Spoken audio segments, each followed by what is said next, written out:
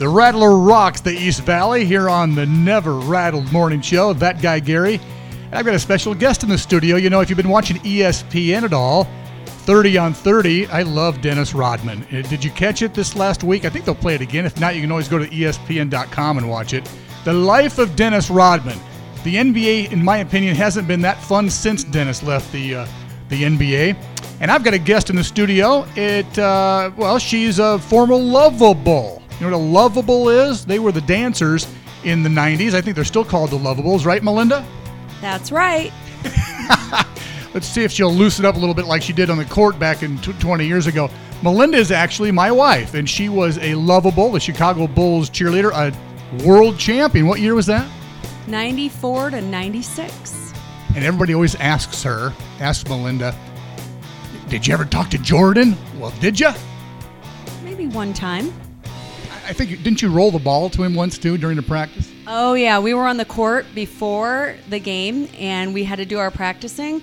And here comes the ball, and it was Michael Jordan's ball. I had to bounce it back to him, and I tried to remember the best throw.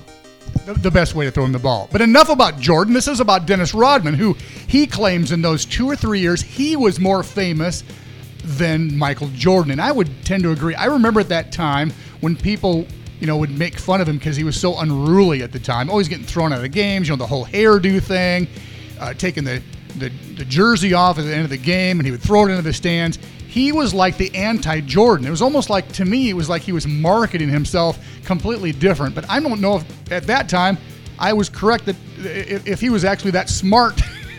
I think that was just him being him. What do you think? I think so. And we actually did a dance back in the day.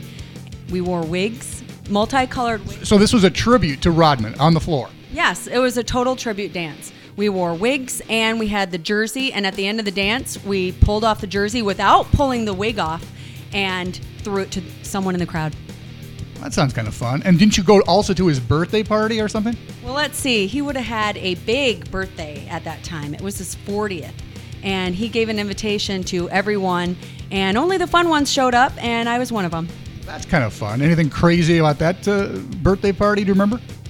Just a long line to get in, and it was a lot of fun once we did get in. I know you in your scrap because I've seen them. A couple of not so crazy pictures, but up close pictures of Dennis Rodman. So you're a fan. Definite fan. I saved a lot of articles, and he did get a lot of publicity. So if you haven't seen the Dennis Rodman 30 on 30 on ESPN, check it out.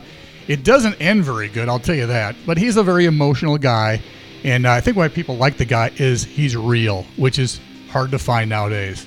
Thanks, Melynda, for coming in. It's The Rattler, 97.3 FM, AM 1260. Melynda Wolter, the former LuvaBull from the Chicago Bulls. Thanks for joining us this morning.